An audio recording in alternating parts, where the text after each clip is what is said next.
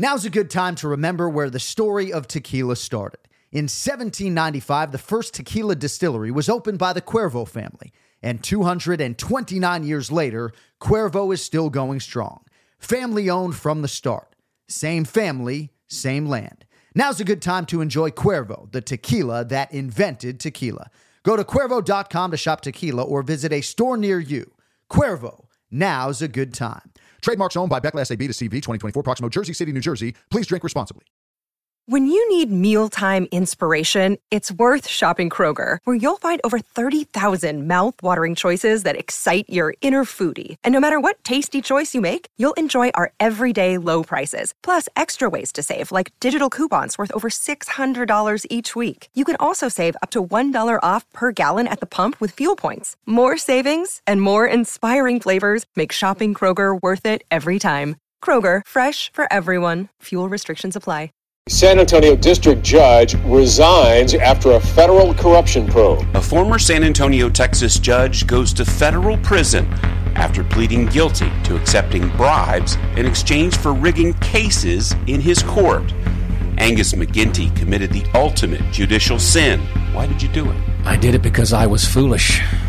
Listen to How to Bribe a Judge on RevolverPodcast.com, Apple Podcasts, Stitcher, or wherever you get your podcasts. The John Anik and Kenny Florian Podcast. John Anik and Kenny Florian. I fucking love them. I can't get enough of them. Let's hear that Boston next. Big jab there from Duffy, and Frank Mir is hurt now. Down goes Duffy, out cold. Frank Mir does it again. Rock'em sock'em robots here. Oh my goodness. Hyperbole. They're a couple of absolutely self-involved bullshit artists. Here are your hosts, John Anik and Kenny Florian. What a week. What a week in New York City. For me, it was actually like 36 hours, but UFC 244 is in the can. Probably the most intense fight atmosphere I have ever been a part of. It is Monday, November 4th, 2019, episode 224 of the Anik and Florian podcast, starring Kenny Florian. I wasn't going to open the show with this because he doesn't want me to. He won't even post about it on his Instagram page. But you don't enter the Long Beach International Open unless you're trying to win the thing. And I just want to let the listeners know that over the weekend, Kenny Florian competing in jiu-jitsu at the black belt level at whatever fucking age Keith Florian. Ken Flo got it done. His medal is not bronze. It is not silver. It is gold. His daughter was in the building. And that's where we start today, kid. Congratulations.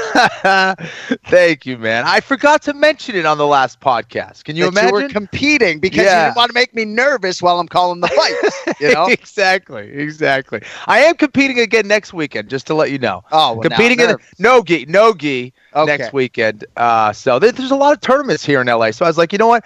I want to compete in the no gi World Championships in December. That's the big guy. That's the big one. So I want to get used to kind of competing, getting back in there. And to see if the body will hold up for the no-gi Worlds in December. When is where is that happening? Where is that happening? That is going to be, I think, in Anaheim, either Anaheim or Irvine. One of the places in the OC. I don't know. I might have to be in the crowd there with True Florian for the no-gi World Championships in December if the schedule will align. You know, Kenny's brother Keith, his longtime chief corner in the UFC, said something like "King of the old guys," and I don't care how old you are. You enter the tournament, you leave with gold. Sounds like the body held up, which is a very good thing. Yeah, I'll tell you right now, any 60-year-old out there can get it. Let's go. Let's go. 1976 or earlier. Come fucking get it. Kenny, time to get on that combat jiu-jitsu mat. How about that? There you go. Let's go. There you go. Slapping people's faces. That'd be fun. We call them palm strikes for the record. It's not slap fighting. It's very. We talk about that in production meetings all the time, Kenny. Not slap fighting. Imagine if TJ DeSantis was charged with calling your fight. Well, hey, if you keep competing like this, it's inevitable. TJ on the jiu-jitsu circuit, he's going to end up calling one of your draft. Right. And think about that next time I fuck up the pronunciation of the week, Kenny. All right, buy brownie points now. That's true. That's true. Like 21 minutes from right now when you butcher Dalsha's last name. Right. So, all right, we're going to rip through UFC 244. We're going to try to give it as much attention over the next 45 minutes as humanly possible. Ray Longo coming up here in about 7 minutes. So this BMF title fight went down, and Kenny, I just want to first start with the atmosphere, as I often do. I don't know if it was the presence of the President of the United States of America and the accompanying Secret Service, which just heightened everything, or the fact that Madison Square Garden appeared at capacity very early on in the night, which doesn't always happen on a pay-per-view evening. There was a tension and an electricity in this building that I haven't necessarily experienced as a commentator. And as great as, we're 2 years to the day of UFC 217. You see the banner behind me commemorating it. But this was a crazy night, a crazy circumstance with the BMF title fight. And what a weekend in New York, my man. And I think it's a testament not only to the strength of the card, but also the strength of this main event of two guys that are legitimate superstars in this sport due to their last few fights. With Nate Diaz, obviously, goes back a little bit further. But for Jorge Masvidal and everything he's accomplished recently, and his style of fighting, and Nate Diaz's style of fighting, and just their personalities colliding here, I think that's why we felt this kind of energy. I haven't been this excited for a pay-per-view card in a long time. I thought that it delivered.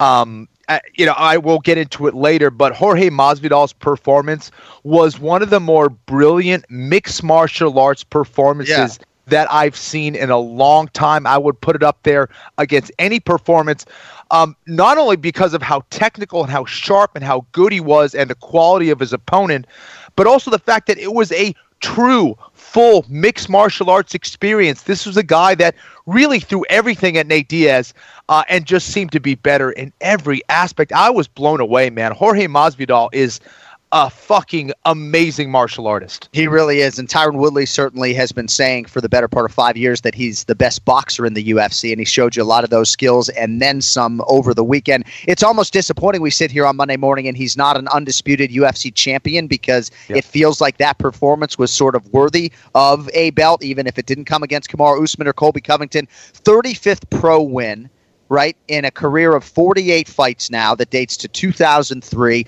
He's as hard as his opponent Nate Diaz is to put away. What else can you tell us technically about the performance that blew you away to such an extent? And I'm happy to hear that you were this excited for this fight, because candidly, when there isn't an undisputed title, sometimes it's hard to get to that level, but clearly you were there. And that's what's so cool about it, right? Yeah, there was the BMF belt and all that stuff on the line, but that's not what brought people in. It was these two personalities colliding with all these skills. For me, Jorge Masvidal, his ability to just be effective defensively, he never let Nate Diaz get started. I don't know if Nate Diaz really landed a clean punch. Maybe one, and it looked like Jorge smiled and returned with a beautiful combination, but Nate was trying to put the pressure on him. And what people get stuck doing against Nate Diaz, they get backed up against the cage and they can't get out of there. Nate Diaz destroys your body, then takes your head out later on in the fight. Masvidal never let Nate get anything really going. His ability to pivot, his ability to turn, get Nate Diaz's back against the cage. He was defensively sound. He was offensively sound, just so precise with everything that he did. His wrestling was on point, never put himself in a bad position on the ground. That is a clean performance, dude. I mean, that is masterful. It's not even, oh, you're a good fighter, you're a great fighter. That was, you showed a lot of toughness. This was a technical and precise performance from a surgeon in Jorge Masvidal. He's really evolved his game, and he has gotten more aggressive. I mean, certainly if you look at his fight history, and it's well documented at this point that he's never been finished in the UFC, but 4 of those, go ahead, Flo. And I was going to say that the other thing I wanted to say, was if you look at him physically, right? Well, what's more impressive to me as a martial artist, there's nothing that stands out physically. He's not a guy that physically looks imposing like a Yoel Romero. He's not known for his strength necessarily. He's not known for this amazing power. He's not known for this amazing speed. So he knows something that others just don't. To me, that's intriguing. To me, that is different. To me, that is special. He understands martial arts on a level that others just do not. Right. Well, and that speaks to his lifetime in the game, and I think it was heightened by this time he spent away on that reality show where he was just void of cell phones and distractions, and physically and mentally got himself to a place. I mean, dude, when he got back from that reality show, physically, when he fought Darren Till, right? I don't know if he's kept that acumen up to that extent, Yes. But a regiment, he is certainly a different beast than he was at times in his UFC career when he just wouldn't necessarily go for it late in fights for one reason or another. And I'm not saying that the skills weren't necessarily there, but the confidence now is there of a champion. I mean, he fights with the confidence of an undisputed champion. And I do hope that he gets the opportunity to fight for the undisputed UFC welterweight championship, because what he's done in 2019 is certainly fighter of the year type stuff. I mean, at this point, I feel like Adesanya is going to have a real tough time sweeping the hardware at the end of the year because of what Masvidal has been able to do. Yeah. We're going to talk about this fight over the course of the entire show, but I have to acknowledge before we bring on Ray Longo the toughness of Nathan Diaz, because on a night where we saw Blagoy Ivanov and Vicente Luque absorb like life-threatening damage, they were the second and third toughest guys. Talk to me, Flo, about Nate Diaz's toughness. I think he's the toughest fighter I've ever seen, at least in terms of his ability to absorb head trauma and trauma to the body, right? Like, I don't even know what else to say, man. I'm out of superlatives. Nate Diaz is an absolute savage. He's a guy, like I said, and I said this in the last podcast, there's guys that will keep fighting when it gets tough. There's guys that will keep fighting when it gets really, really tough. There's few guys that will fight to the death. Nate Diaz is one of those guys. He has no problem putting his life on the line to prove a point that he's the better fighter. That's how tough he is. He takes an insane amount of punishment in his fights. And now let's put this into perspective of the course of his career. This is what he's been doing for years and years and years. So it's just mind-boggling the kind of pain tolerance that this guy can sustain. His hunger, his motivation to win a fight is unlike anything out there. Nate is an OG for a reason. There's a reason why everyone wanted to see this fight. There's a reason why people will continue to watch Nathan Diaz fight. Yeah. He's a stud, and again, I'm just amazed by him as well.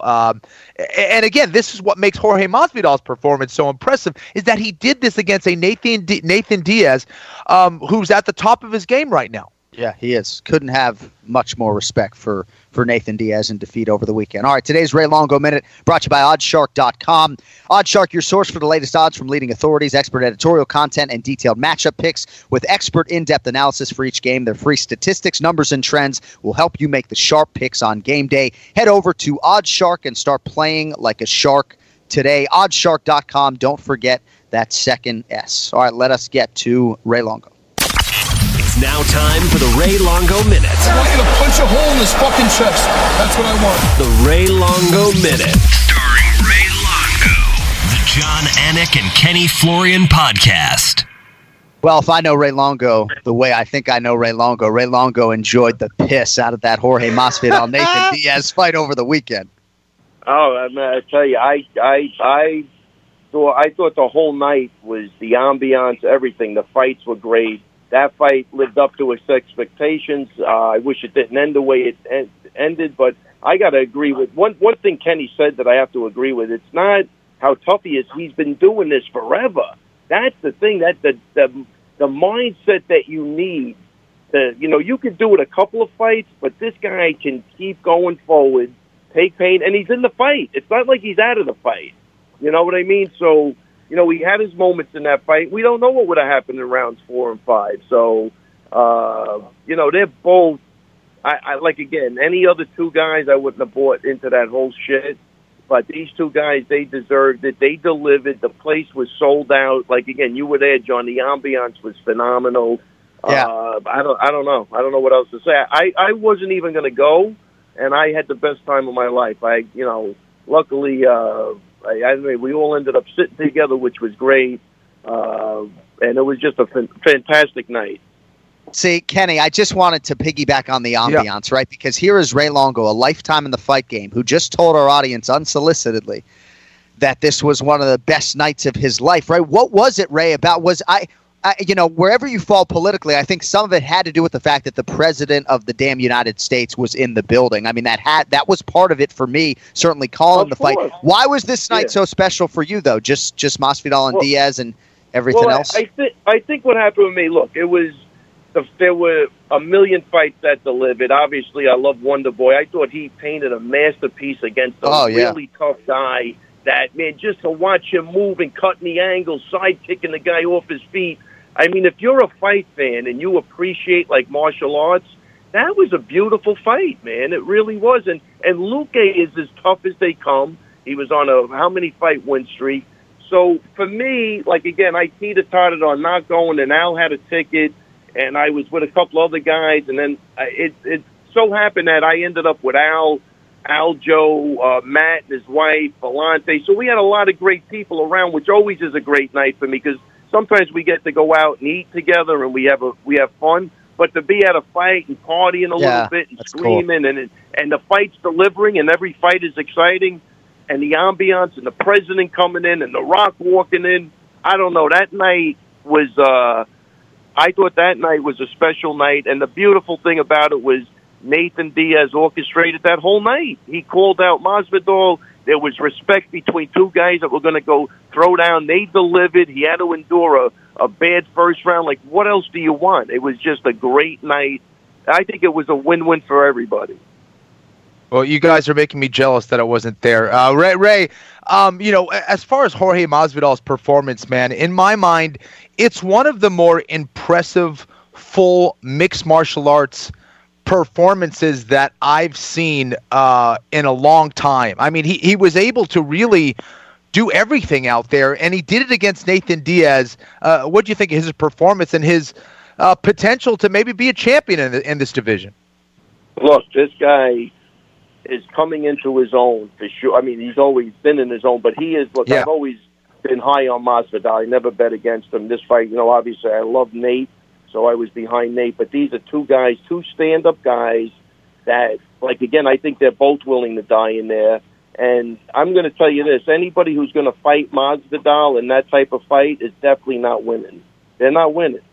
Like, again, if you want to, if you're going to take him down and, you're going to play that game, that's your best shot. But if you're going to stand up with this guy, you're probably not winning.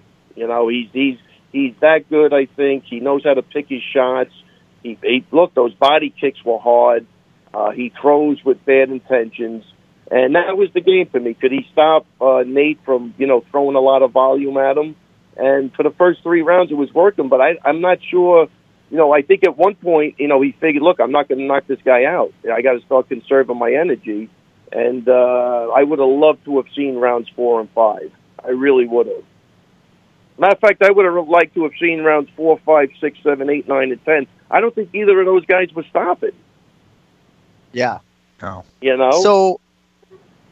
So I guess when Jorge Masvidal was walking back to the stool after round 3, I saw maybe something different, John. There, So I thought at that point, finally, he showed maybe a modicum of frustration that he hadn't been able to get Nate Diaz away. I wouldn't go as far as to say he was fatigued or anything. But in terms of the cut, what is your understanding as to what should be done in that situation? And do you think ultimately, how did all parties handle it? Cut man, doctors, things like that.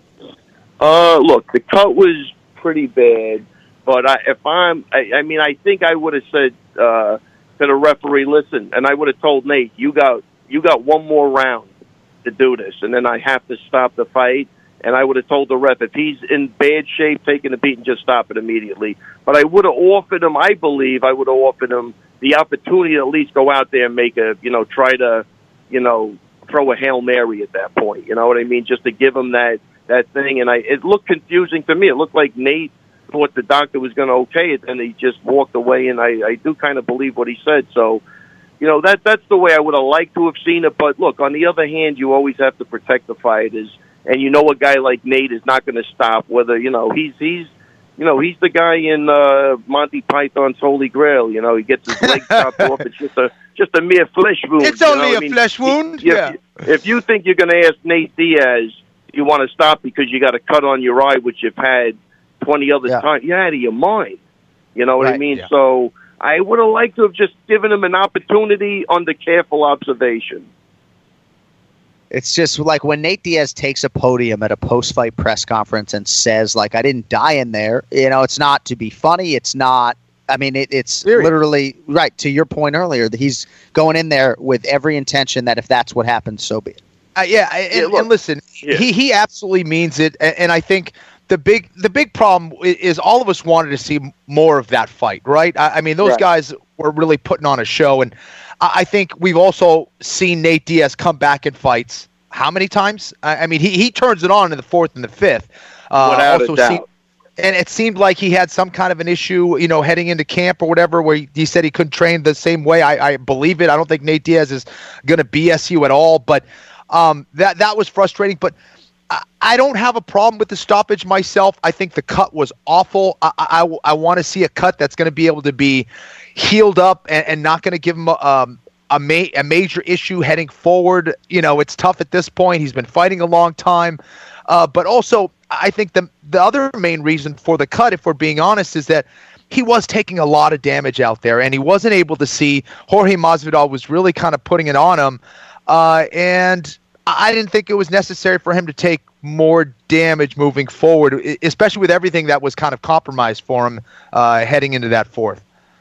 Yeah, that's fair. That's fair. It's like, again, we get a little greedy because we want to see it.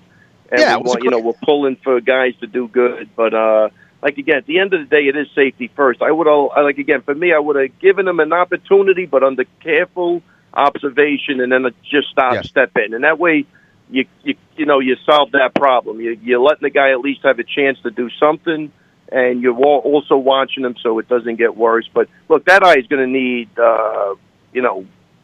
severe attention anyway, if he's going to move on in the future. The cut was pretty bad, for sure. Yeah. Well, there were plenty of us that were concerned going into this fight that the Showtime Pettis fight, was only 77 days ago, and that was a wound that potentially could be reopened. You parlay that or couple that, Kenny, with Nate Diaz's history and the scar tissue because of that history, and this was not an outcome that was unforeseen by everybody out there. Hey, last thing for me, Ray, on Masvidal, and then I do want to talk about WB for a second.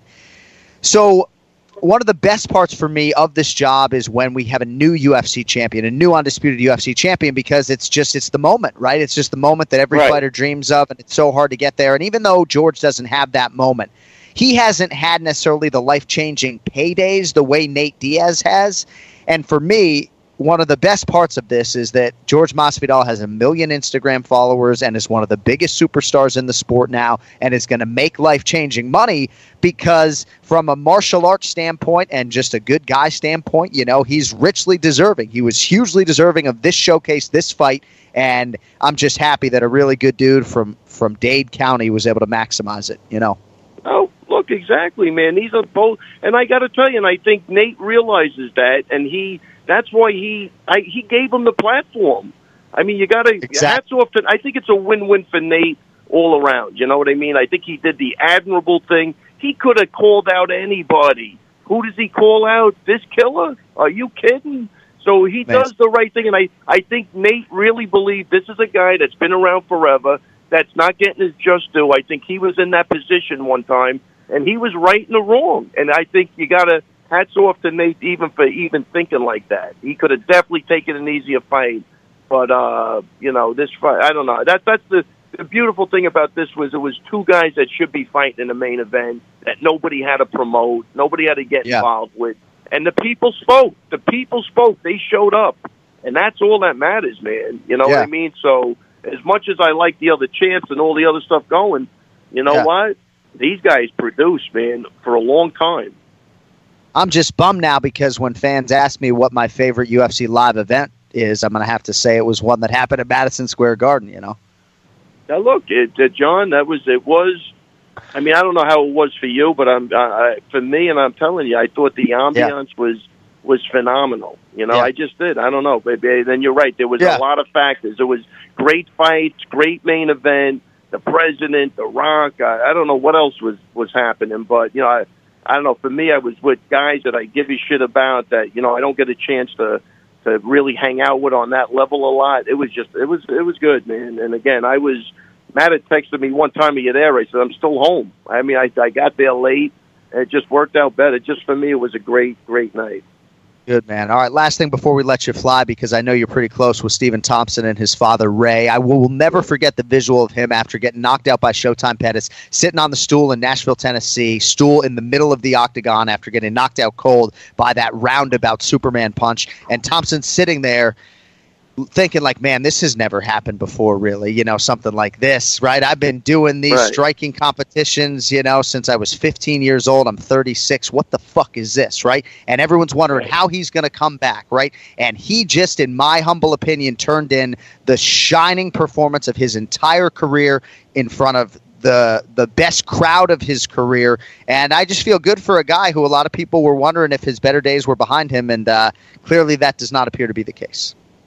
And again, John, a super nice guy. You can't find a nicer guy than Wonderboy Thompson. You love nice guys. What a tough guy. I think he painted a masterpiece. I really do. The movement was beautiful. And again, he didn't sidekick him off his feet once. He did it, twice? That's not easy to do. You know what I mean? So Luque, as tough as they come, wasn't going to quit. Wonderboy was good to see him. He fought at range perfectly. But every so often, he sat in the pocket. He threw some hard combos.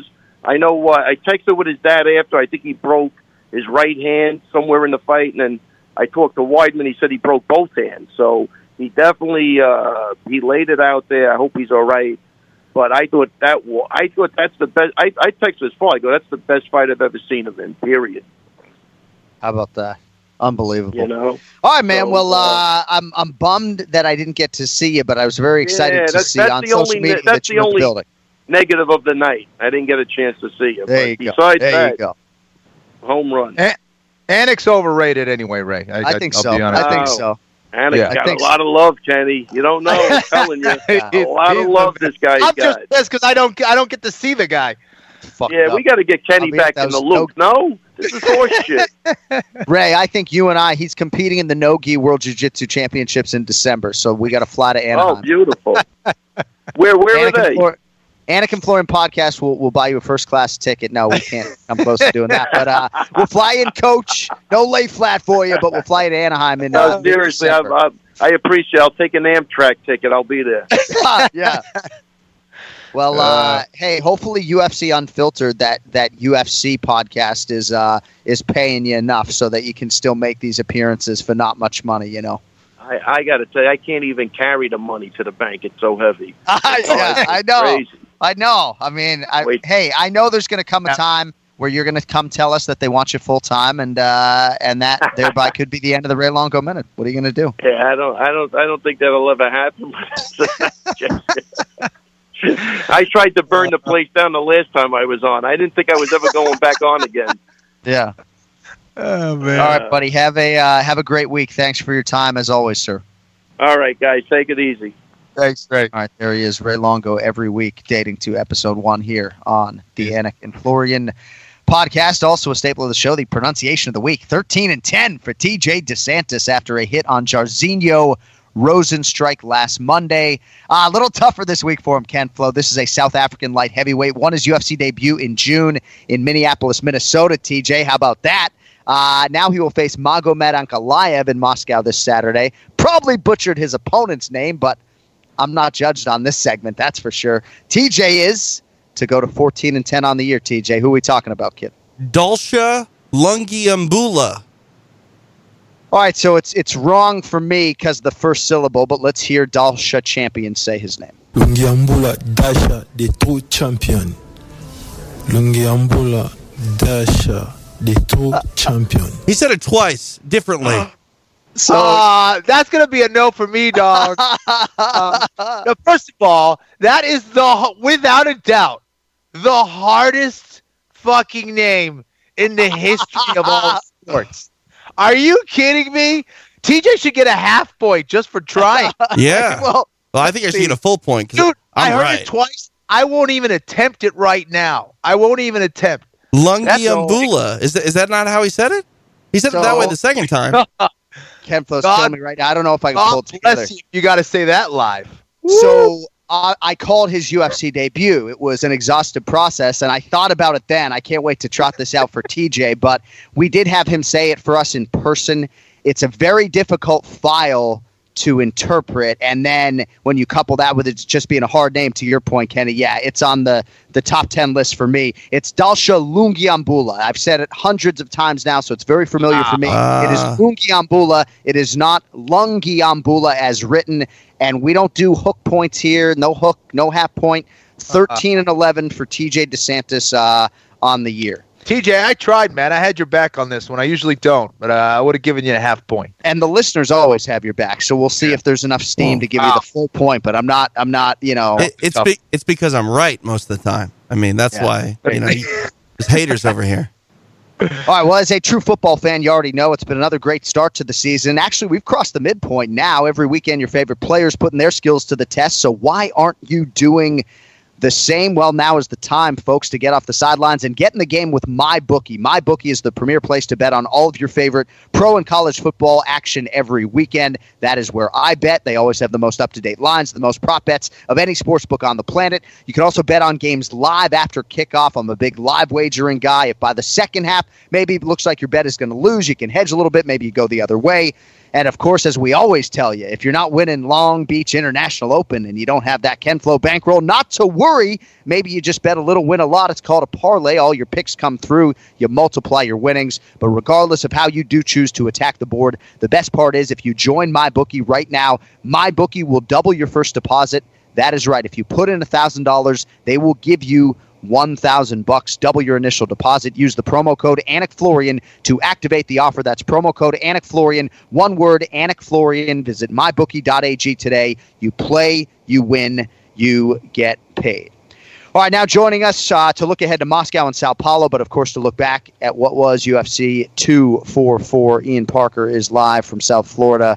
And Ian Parker is not picking up his children today. Sounds like the Parker family got the memo that if they were going to be a long-term fixture on the Anik and Florian podcast, they needed to start showing some commitment. And we appreciate that you are not on the road today. Ian Parker, how goes your Monday, kid? Well, and it's my wife's birthday. So for her birthday, she went and picked up my son. So this is like a really weird, I feel like I'm being fucking set up right now. But she is, she loves the podcast. She's happy with the situation, so she's like, you know what? I'm going to go pick him up. I don't need you to rush your picks. She wants the momentum to carry over and keep burying Kenny Florian every weekend. I love it. Let's go. Well, I'm not going to wish her a happy birthday because, this is the first time in like 30 Mondays she's agreed to this situation, but maybe down the line, if this trend continues, she'll get a happy birthday out of me. But we do appreciate your sacrifice. And I always love your texts on Fight Night, Ian. Love doing the Instagram Live with you, which we did on Friday with Ken Flo, and, of course, on Saturday, you and me. What a crazy fight atmosphere. We talked about it with Ray Longo. For me, this was probably the most festive, special, intense fight atmosphere that I've ever been a part of. Yeah, I mean, listen, I was sitting here watching this from home with just the fights didn't disappoint, man. It was crazy. It seemed like everyone was into it, between The Rock. I mean, however you feel about the president, just overall. And one of my favorite parts is when all these knockouts happen, the reactions between you, Rogan, Dom, Megan Olivia, everyone is amazing. And then you hear your voice over all of theirs with the reaction. It just makes it that much better. But, man, what a fucking night. That was awesome. Really, what if you don't like The Rock? What if you don't like The Rock? It's so funny. Like, all of us have to couch. Nobody doesn't like The I know, Rock. of course. Yeah. Well, that's the point, is that his public approval rating is as high as any celebrities ever, probably, right? But I just think it's funny how every time anybody even invokes the President of the United States into this conversation because of the climate, you have to qualify it or couch it a little bit, right? Juxtapose against The Rock, who is just as beloved as it gets. And we shouldn't shortchange The Rock in terms of what he brought to Fight Week in this event, because it certainly made it more festive. As far as the fight is concerned, Ian Parker, Jorge Masvidal, Nate Diaz, what were your thoughts on the 15 minutes that we saw this weekend? Well, I wrote to you beforehand that I laid some nice money on Masvidal late because that was a really up and down, crazy betting night for me. Yes. Masvidal looked unbelievable. I thought, first off, I can't believe these two go into this fight and Masvidal has the humor side of it, his personality to fake the running knee, and Nate reciprocated that humor, and it was really good to see the level of respect between the two, and that fight was just, oh man, Masvidal was flawless. He looked good. He didn't let the bright lights get to him. He shined in his moment. And Nate is just so tough, man. There's just no quit. Although we already know that about the Diaz brothers, but how many people would have been finished by that combo, that hook to that kick? I mean, that kick was almost illegal. You know, the way how low Nate dropped, and Masvidal wasn't slowing down. Listen, as a fan, I wish it went 5 rounds. We've seen worse cuts. The New York State Athletic Commission is kind of known for being a little bit soft. And it's a shame, but that cut was pretty significant. Here's the thing, though. I don't think Masvidal was slowing down. I think, if anything, you know, it would have just kept going. But, man, Masvidal, if I was him, either give him Conor for that payday or let him get the winner for a title shot, because what a year for that guy, man. Unbelievable. Kenny, am I wrong in thinking that 99% of fighters in that weight class get finished by that combination? I mean, You're not wrong. You're not wrong. The only that 1 or maybe 0.1% is Nate Diaz. That's the only reason. I mean, again, his performance was masterful. That was absolutely a surgeon at work, man. I was blown away, and for me, it just gets more and more impressive with each day that passes. Ken, I want to lead with you on Kevin Lee. His back was up against the proverbial wall. This was a huge fight to kick off the pay-per-view against the 13-0 Gregor Gillespie. Gillespie was the betting favorite. Kevin Lee said this was the most dangerous fight that he has ever signed a contract for. And I do just want to say, Gregor Gillespie literally texted me 5 minutes ago. First time in my UFC career that I haven't spoken on the mic to you about fishing, but just so we're clear what I'm doing, and Ken Flo, you can see there's the picture of Gregor Gillespie on the fishing boat, so they haven't winterized it yet. But how about Kevin Lee, right? So many doubters. He goes to the man who was your head coach in your final UFC fight, Firas Zahabi, who has really provided a stabling, unifying force in that corner. Maybe a lot of things Robert Fallis provided. Firas is doing that, and perhaps and then some. And what a huge, huge moment for Kevin Lee on a night in which he really needed it. Kevin Lee chose the right guy to become his head coach. Firas is just an awesome man and a great coach. I did not see that coming. I thought it was going to be Gregor Gillespie taking Kevin Lee down round after round, stealing rounds and winning a decision. Kevin Lee did a great job of lowering his level. He was staying eye level with a shorter Gregor Gillespie, and I think that's why Gregor was a little hesitant in shooting. The first line of defense is your head. The second line of defense, the takedowns, are your hands. And him being at that level, I think, made Gregor hesitant and even attempting a takedown there. So I thought Kevin did a good job with his stance. Both guys were a little iffy in the pocket, but more than anything else, to me, and people on Twitter were telling me, well, Gregor Gillespie out-jabbed Kevin Lee. What are you talking about, that Gregor Gillespie looked uncomfortable on the feet? He did not look comfortable on the feet. I don't care if he landed 1,000 jabs on the feet. His head was straight up. He looked hesitant with his striking. It looked like he was going to get hurt with something at some point. Kevin Lee is still a wrestler. He's not necessarily this unbelievable striker, but to me, you started to see a knockout happening at some point. Gregor Gillespie was biting on the feints. He was not feinting his way in. He was just trading in the pocket, and it's anybody's fight at that point when you're throwing such hard leather in tight like that, and I didn't like that for Gregor. And ultimately, it was that brutal left high kick by Kevin Lee that stunned everybody, man. What a shot. That is as brutal of a knockout that you will see. Kevin Lee's back was kind of up against the wall here, and man, did he deliver a performance against an undefeated and tough-ass Gregor Gillespie. Ian, you got anything for me on Kevin Lee and Gregor Gillespie? This is how I thought it was going to go down if there was no takedowns involved. I think people tend to forget the level of competition Kevin Lee has been fighting at for a good amount of time. He's not losing to slouches, and this is the first, top 10 guy Gregor Gillespie's fighting. We haven't seen Gillespie's stand-up game. We haven't really seen it yet. Obviously, we know his wrestling game's there. His cardio's there. And John, you said it too, I think if Kevin Lee gets past the challenge of the weight cut, we got a really good Kevin Lee. And what did I say? If the fight stays standing, there's a huge disparity in that striking department there. And Kevin Lee worked with Firas. Obviously, his stance was very low, which worked out because, with size and being able to avoid the takedown. And, it was just a matter of time, like Kenny said. I think Gillespie looked a little uncomfortable getting hit that much. He's never been hit that much. He'll bounce back, though. I mean, again, losing to Kevin Lee regardless of a knockout, it's just sometimes people forget the level of competition. And to me, that is one of the biggest factors when a rising star goes against someone who everyone thinks is on the out. I said it. Kevin Lee just needed the right training camp, the right weight class, and a good strategy. And look what we saw. The dude still got so much talent. Ken Flo, Darren Till was back, but he was back in a new division, 185 pounds. He wins the co-main event by split decision over Kelvin Gastelum. And Gastelum certainly, I think, disappointing and will be disappointed when he goes back and watches this one. I talked to Rafael Cordeiro briefly after the fight, and he's like, what'd you think? And I was like, I don't know, as to who won. Weird when you have 30-27s on both sides here. Oof. I do think Darren Till won the fight. Despite the fact that there wasn't much output necessarily from him either, but the numbers tell you he was very efficient, engaged in the clinch, which surprised some people. What were your thoughts on the Till-Gastelum fight? Listen, I thought that Darren Till took on one of the most difficult fights that he could have taken at 185 pounds and delivered a fantastic performance. He proved that not only is he a true middleweight, but he's a guy who can do some big things in that division.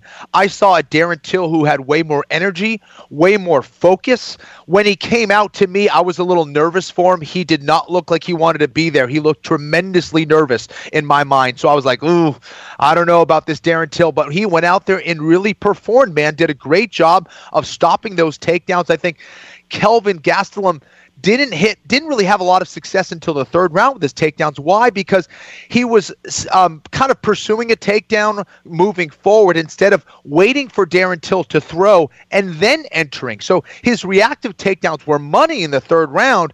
It was just too little, too late. He wasn't able to capitalize on those takedowns and get position on Darren Till. And it was great to see that. Darren Till, if you look at his one weakness, obviously it's going to be his grappling, his wrestling, and his ground game. It looks like he really came in more focused on that aspect of his game. And again, what a win, man. This just elevated him tremendously in this division. So Ian and I were talking about this before the fight, and we were concerned with this matchup. It was not an easy one.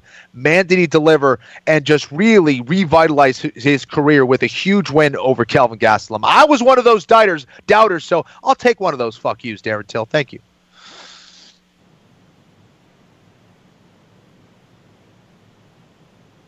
We can't hear you right now, John. Yeah, I can't hear John at all. No. Can you hear me now? No, there we go. There we go. What's going on? Sorry, I think I muted it to blow my nose there. I apologize, boys.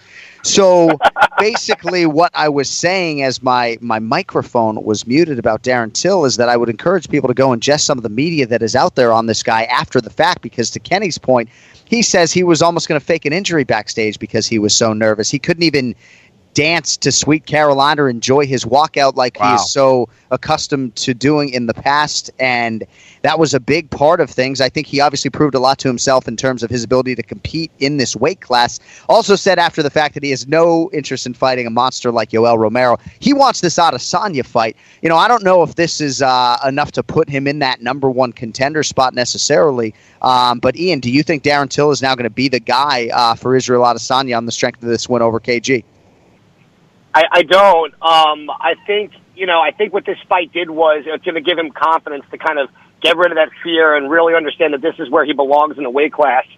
I don't want to, what's the word? I don't want to knock down Darren Till with this win. Kelvin looked really lost out there in the first two rounds until, like what Kenny said with his takedowns. He couldn't really get on the inside. Darren Till maybe just did a great job frustrating him, using that length, using the reach. Those kicks looked really good. I really would. I don't think Till is anywhere close to ready for Adesanya. If anything, if you want to keep him at the top, which he has to be, maybe have him fight Jack Hermanson. I think that would be a nice fight at 185. As a real test. I think Adesanya is leaps and bounds ahead again. He surpassed expectations. He got a huge win despite the fear of getting back in there against a really tough Kelvin. But don't rush him into a title fight. There's really no need for that. But I will tell you, I became a really big fan of Darren Till. Some of those interviews, I told you, it's like listening to Brad Pitt in the movie Snatch. I can't understand a fucking word he's saying, but I love it. And it's hilarious. And then the thing with Yoel Romero, his honesty really sells me. It's the first time we kind of got the emotional side of him. And good kid. I'm happy he won for him at age 26. Sky's the limit. Don't rush him. Yeah. All right, congrats to Corey Anderson. Huge win over Johnny Walker as he at least momentarily derails the hype train for Johnny Walker Blue. Shane Burgos is incredible as a featherweight. I wish we had more time to give him some love. But I carved out at least 120 seconds for the middleweight future, the new breed, Glendale Fighting Club, Armenia, Edmund fucking Shabazian, Ken Flo. He was born in 1997. I was a freshman in college when Brad Tavares made his UFC debut. Edmund was 12. He thinks he got to the UFC maybe earlier than he might have been ready to. But look what he's done, right? Less than a year on the roster. He's now 4-0 in the UFC. And he does, against Brad Tavares, at least on paper, what Yoel Romero and Israel Adesanya have not been able to do, and that is put the man away. I'm all in. Chips to the center of the fucking table on Edmund Shabazian. He's going to be fucking shabopping people in the head for a long time. He's a beast, man. I mean, I love his composure. Again, this is he's 21 years old. I mean, the composure, the technique. I was really impressed with this guy. I think he needs to be careful when he gets in the pocket a little bit. His head is a little bit too upright. He needs to move it a little bit more when he gets close in the pocket. But for me, that's the only thing that I saw that he needs to be careful with. Everything else was just beautiful to watch. This kid has power. He has speed. He has composure. He is going to be tough to beat, man. I love his focus. I think he's a guy who really could be a big-time superstar in the UFC, man. I'm excited about this kid. Ian, I'm not saying Edmund Shabazian right now is on the level of Israel Adesanya, who is the champion in his division. But when you think about what he's been able to accomplish inside of a calendar year, and then you look at what Adesanya's been able to do and getting to 7-0 in the UFC, one thing Edmund's doing that maybe Israel wasn't necessarily doing every step of the way is just putting guys away violently and quickly and viciously. I know the strength of schedules are obviously different, but look what he did. I mean, this was a pick'em fight according to Las Vegas. At least when we did our show, it closed much differently than that because sharps like you were loading up on Edmund.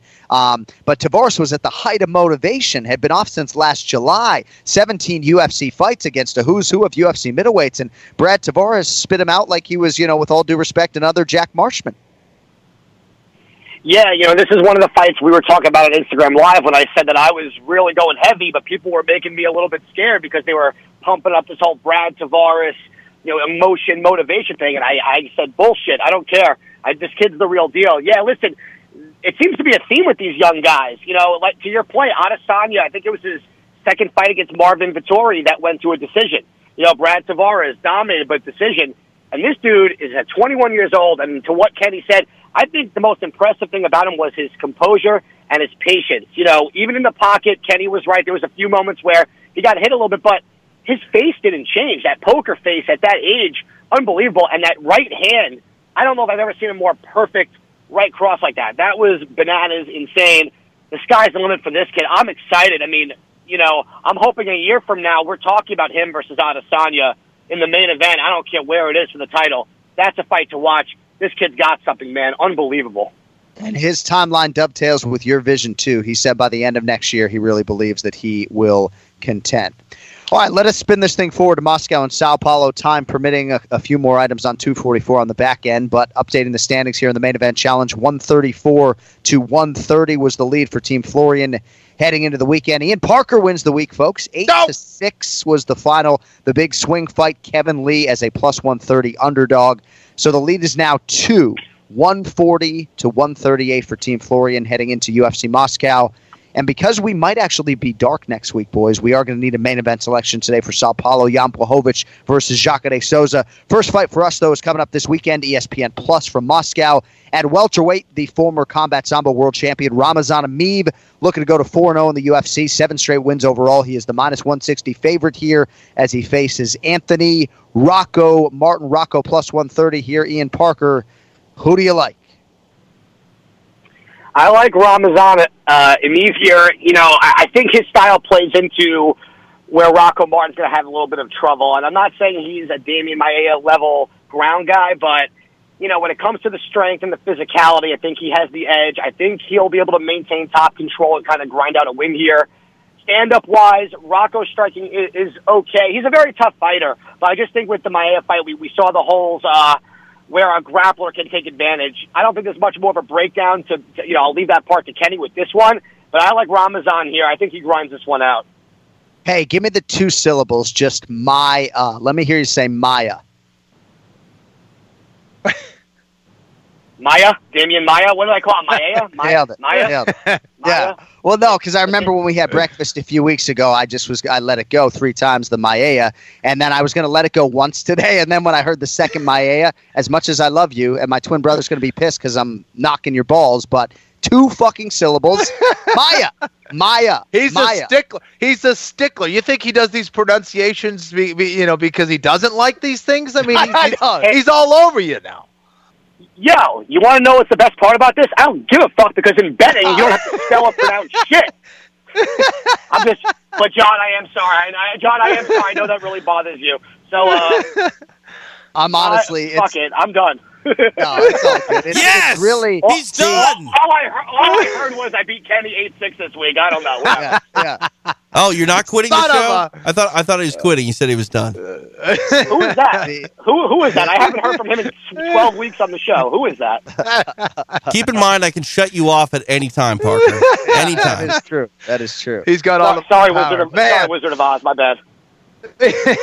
Ken Flo, Rocco Martin was on the cusp of welterweight title contention, had won 4 in a row before he was neutralized by Damian Maya back in June.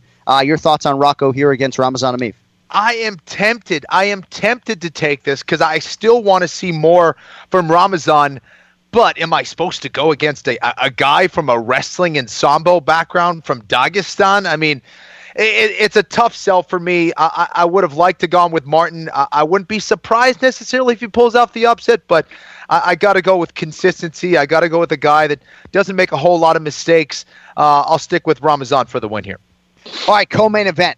Alexander Volkov minus 280 versus Greg Hardy. Hardy the plus 220 underdog. Volkov, top 5 UFC heavyweight, was training for a 5-round main event here against Junior Dos Santos. JDS had to pull out. In steps the dangerous but far less tested Greg Hardy. Short notice fight for him. Very short, just fought on October 18th in Boston. Many of you may recall that inhaler episode that turned his win over Ben Sassoli into a no contest. Ken Flo leads on the co-main event. As always, we'll need the round. We'll need the method of victory. Alexander Volkov, Greg Hardy, who do you like? Both these guys obviously throw down with bad intentions. I just think that Volkov's height, his experience, is going to be the difference. Now, I hope that he learned his lesson against Derek Lewis to not get too crazy in there. He has to be the more technical fighter out there. He can't just let it turn into a brawl. Has to use that reach, come behind that jab. If he's able to do that, he wins this fight and wins it pretty easily. I'd say TKO round 1 for Volkov. Round 1 TKO. Alexander Volkov, the pick to click for the Long Beach International Open champion. Ian, Volkov has not fought since he was on the wrong end of what was the greatest and still is the greatest statistical comeback in UFC history. It was Derek Lewis, UFC 229. It was all the way back in October of 2018. Volkov did have a main event against Alistair Overeem on the books. He pulled out of that fight back in April for undisclosed reasons. Extended layoff for Volkov here, and an interesting spot for him to return in, Ian. What do you think about Volkov, and what do you think about Greg Hardy making the quick turn?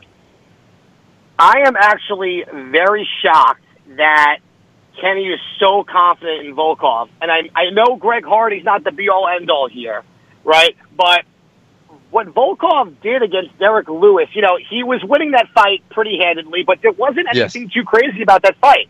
Derek just wasn't throwing anything and just waiting on that right hand. Volkov obviously has the experience. Technically, he's better, but I'm a little thrown off here with this fight. I don't think it's as easy as a pick as people think. I know this goes against what Kenny and I were saying with the jump in competition, but styles make fights, and I don't think Volkov is that athletic of a guy. I think Hardy is going to have the strength, going to have the size. He technically looked pretty good with the striking against his last opponent. I'm afraid to say the name wrong, so I'm just going to call him the last opponent. All right, but, I kind of want to take Hardy here, at least for right now on Monday. I may change this. I do not think Greg Hardy's getting knocked out in round 1. I don't. I think his chin can take it. I think his athleticism and his speed is going to help him here. I'm going to take Greg Hardy to win this one in I think a 3-round decision here. I think he's getting better, and I think Volkov with a year layoff after getting knocked out like that, I don't know what that's going to do to a guy like that. I think the athleticism here at heavyweight is where the underdog play is. I'm going to go Greg Hardy by decision. I may change this, but when I said this to John when the odds came out, I said if it was anything, 300 plus 300 or more, I would go Hardy, right? Yep. I'm going to stick to that. I'm going to take Greg Hardy here. Very interesting. See, I wouldn't be surprised if he just swats the inhaler in the inspection zone and then just goes balls to the wall in round 1 and goes for the first round knockout. And fuck if he doesn't get it, But I'm a Greg Hardy fan. I'm an Alexander Volk. They're in Russia. Inhalers are definitely allowed. We're good. Yeah. You can use anything in Russia. I do like Volkov too, though, man. It's like if you look at the body of work and you think about what could have been if he had just held on and gotten on a damn bike against Derek Lewis, right? Had a plus 82 strike differential against Derek Lewis in an eliminator type spot, and now has been out for more than a year. All right. So if you like Ian Parker, you're loving the show today, right? Because now would be the time where he would have to go get his kids. So you're getting Parker overtime today as we transition to the main event in the featherweight division, 3-rounder, because that is what it was initially contracted for. Zabit Magomedsharipov minus 280. Calvin Kattar is plus 220. We will need the round and the method of victory. Ian Parker, who do you like in the Moscow main event? Oh, this is so tough. I think, man, Zabit's been obviously one of the more highly regarded prospects in a long time. The one thing I've noticed about him, though, in the later rounds, he is starting to fade. Cardio has been a little bit of an issue. In the Kyle Bochniak fight, that one was a little concerning to see. I think Calvin is just got the momentum here, too. Confidence through the roof. I know he went from fighting in his backyard to fighting down in his opponent's backyard. I'm so tempted to take the underdog here also. I think his cardio is going to be better. I like his boxing here. I like his confidence right now. Can Calvin keep the fight on the feet? Can he prevent getting taken down? That's my only concern here. And if he gets taken down, how fast can he get back up? Man, this is a really tough. You know what? I need to make a comeback here against Kenny. I'm down 2 points. I already got one underdog. It's Monday. Fuck it. I'm going Calvin Kattar. I'm going to take him by decision also right now. I'm hoping his boxing in the pocket and his cardio take this. I'll say Calvin by decision. All right, Calvin Kattar by decision.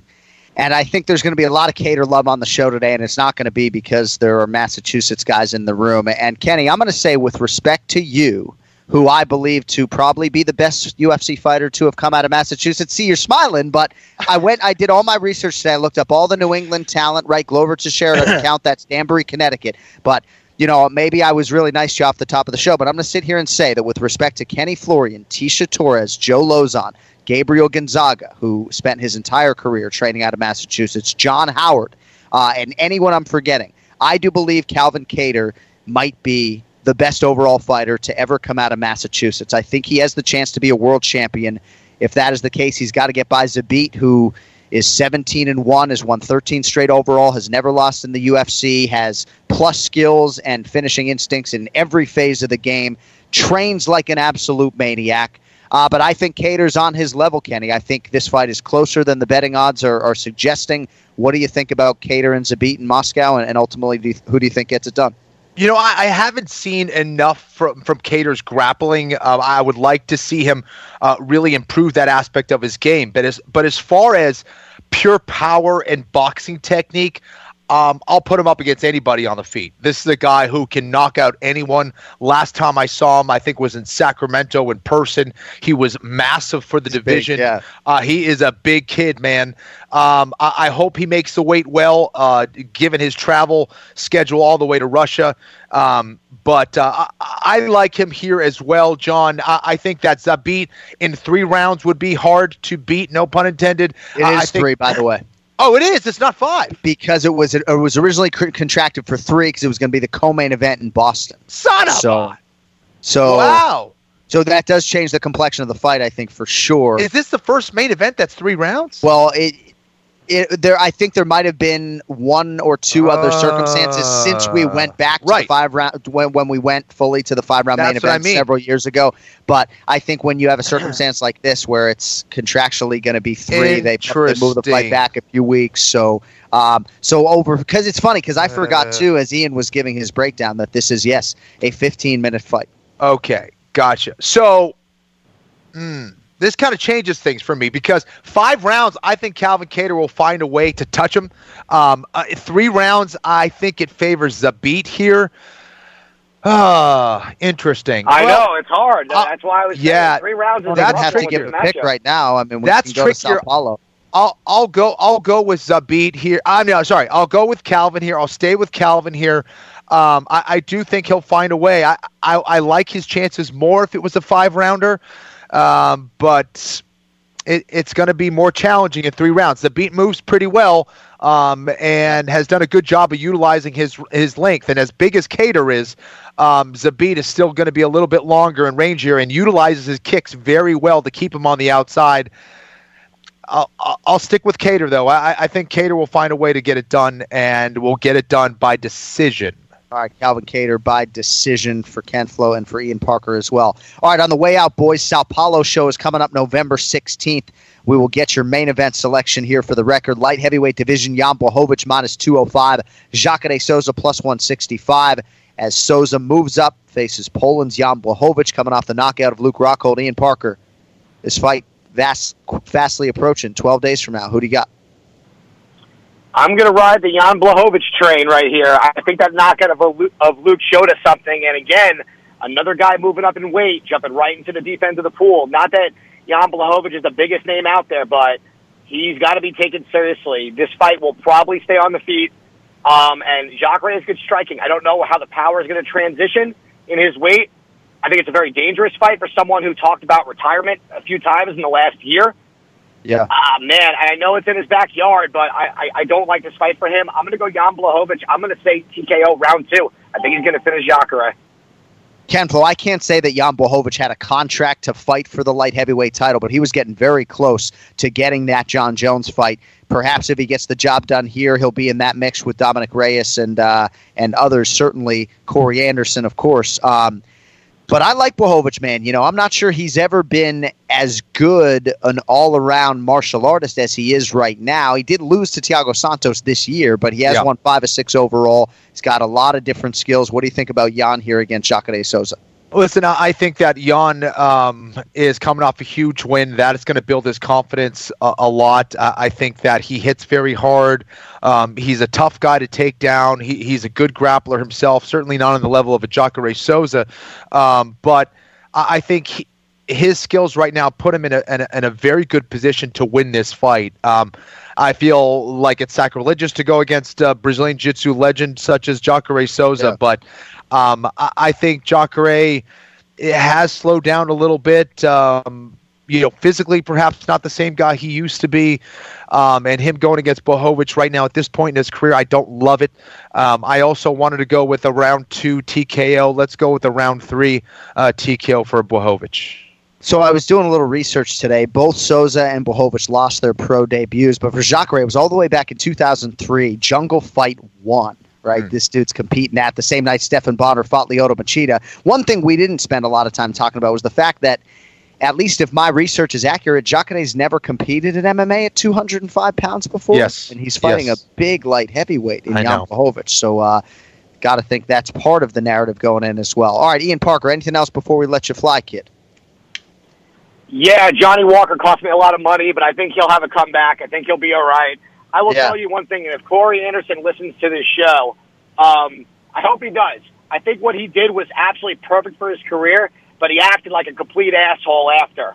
And he's got to understand, I don't know who his management team is, but, dude, you knocked out ranked number 11. That does not get you a fucking title shot. All right? And I just saw that Dana White mentioned Dominic Reyes is next, which it should be. I would like to see Corey Anderson fight the winner of Jan Blachowicz versus Jacare Souza or fight Anthony Smith. Get a real top 5 guy, top 3 guy, top 2 guy, and do the same thing. You know, Johnny Walker, I don't know where the trash talk really was in that fight. Corey Anderson fought flawless. It was amazing. But, talking about either give me a title shot or release me, that's a joke, dude. He's not a marketable guy yet. Just accept the win. You derailed the hype train. It was awesome. Now go fight another top contender and do it again, and then we'll talk about a title. That shit bugged me. Yeah, he did apologize for some of the antics after the fact, but yeah, I would agree with you. I think you have a moment, but John, you got a moment on the microphone to market yourself, and You know, look what Israel Adesanya did after the win. You know, Corey did the exact opposite, and I think he blew it. All right, my man. Good stuff. Thank you very much. And we look forward to talking to you probably 2 weeks from today. But we'll be on Instagram Live and might have some special YouTube stuff for you guys over the next 10 days or so as well. Ian Parker, thank you very much, buddy. We'll talk to you soon. My pleasure, guys. And Kenny, congratulations on the win, bro. Thank you. Let's fucking go. Any prize money with that? They give you like $1,000 for winning that thing? Bagel. Got a bagel. That's all right. You got a nice piece of gold. You know, next time, put the gold medal in your fucking mouth. Have Clark take a picture of you and put it on Instagram so that I can repost it. Okay. There we go. Yeah. See. See. That's what I'm talking about. All right. Well, congratulations to you. We got to get out of here. Thank you to our guests, Ray Longo, Ian Parker. Thanks to everybody who continues to listen every week. Numbers have really been strong, and we appreciate every last one of you. Thank you all for subscribing to the new YouTube channel as well. Please subscribe. Tell your friends that video is worldwide, as the audio is, of course.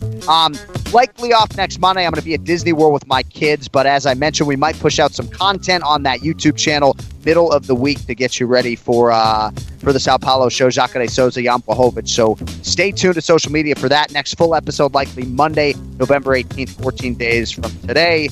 Till then, Ken Flo, I'm John Anik. Thank you all. Be well. Don't text and drive. Yo fucking later. The John Anik and Kenny Florian podcast is a TJ DeSantis production. Its content is intended for private use only. Sports betting is sweeping across the country faster than the coronavirus, and Wagering Week is your antidote. I'm Tom Martin, and I'm a veteran sports analyst and respected sports handicapper who helped build ESPN's brand. I've been recognized and awarded by Pro Football Weekly and Gaming Today magazine as the honest handicapper. Let the other guys give you the same old boring sports talk with the same tired storylines. We'll give it to you straight here every Friday on Wagering Week. Don't gamble with other podcasts. Let Sports Garden Network's Wagering Week help your bottom line. I'm Royal Oakes. Next time on Too Many Lawyers, we take on a couple of villains to sort out whether bad stuff is also illegal stuff. George Santos won a seat in Congress by lying to voters, but is that a crime? And Kanye West made it clear he hates Jews. In England, he'd go to jail for that. Here in America, did he commit a hate crime?